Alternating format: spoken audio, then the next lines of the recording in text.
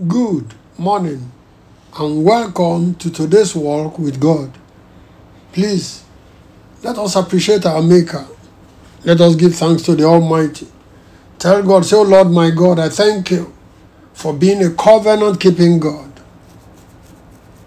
Thank you, oh Lord my God, for your faithfulness as a covenant-keeping God. In Jesus Christ's name we give thanks. Amen." Let us pray to our God now. Tell God, say, "My Heavenly Father, please show me mercy. Let me not become an object of pity among my fellows. Bless my life and make it glorious. In the name of Jesus Christ. My Heavenly Father, please have mercy on me. Let me never become an object of pity among my fellows. Please bless my life and make it enviable and glorious. In Jesus Christ's name we pray. Amen. Proverbs chapter 10, verse 3. Proverbs chapter 10, verse 3. I read from the Good News Translation, GNT. I read,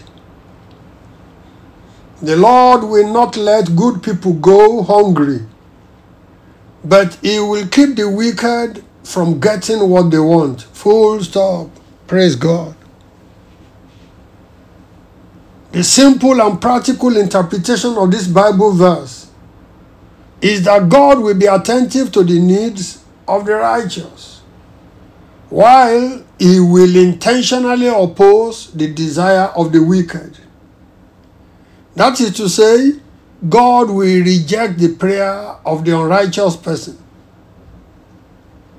And that is talking about individual persons. What about all nations? Proverbs chapter 14, verse 34. Proverbs chapter 14, verse 34. From God's Word Translation, GW version, I read, "Righteousness lifts up a nation, but sin is a disgrace in any society." Full stop. Praise God. A quick check of the global corruption ranking confirms the above scripture. Righteousness is a lifter, while corruption is a sinker of nations.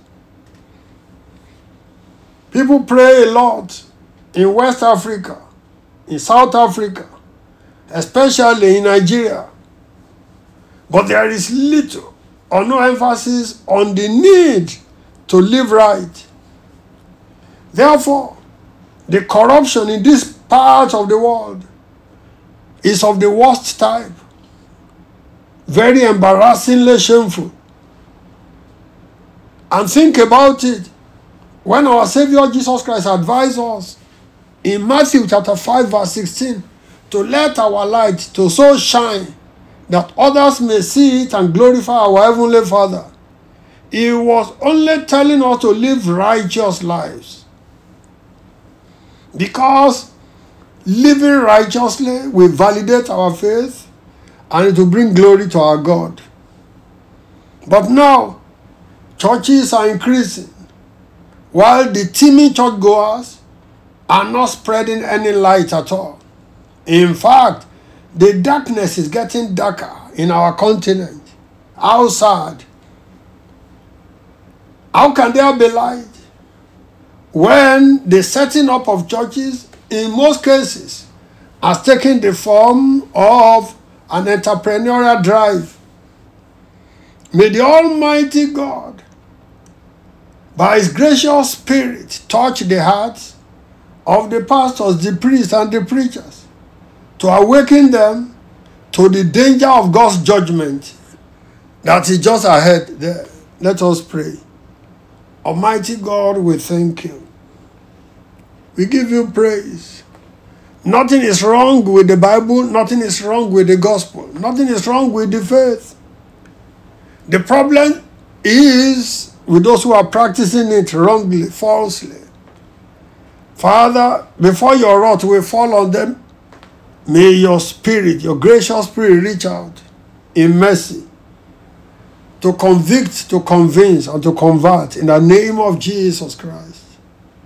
Thank you, Holy Father. Please, in these our days, grant us revival, true revival of true Christianity, so that the light will spread far and wide. In Jesus Christ's name we pray. Amen.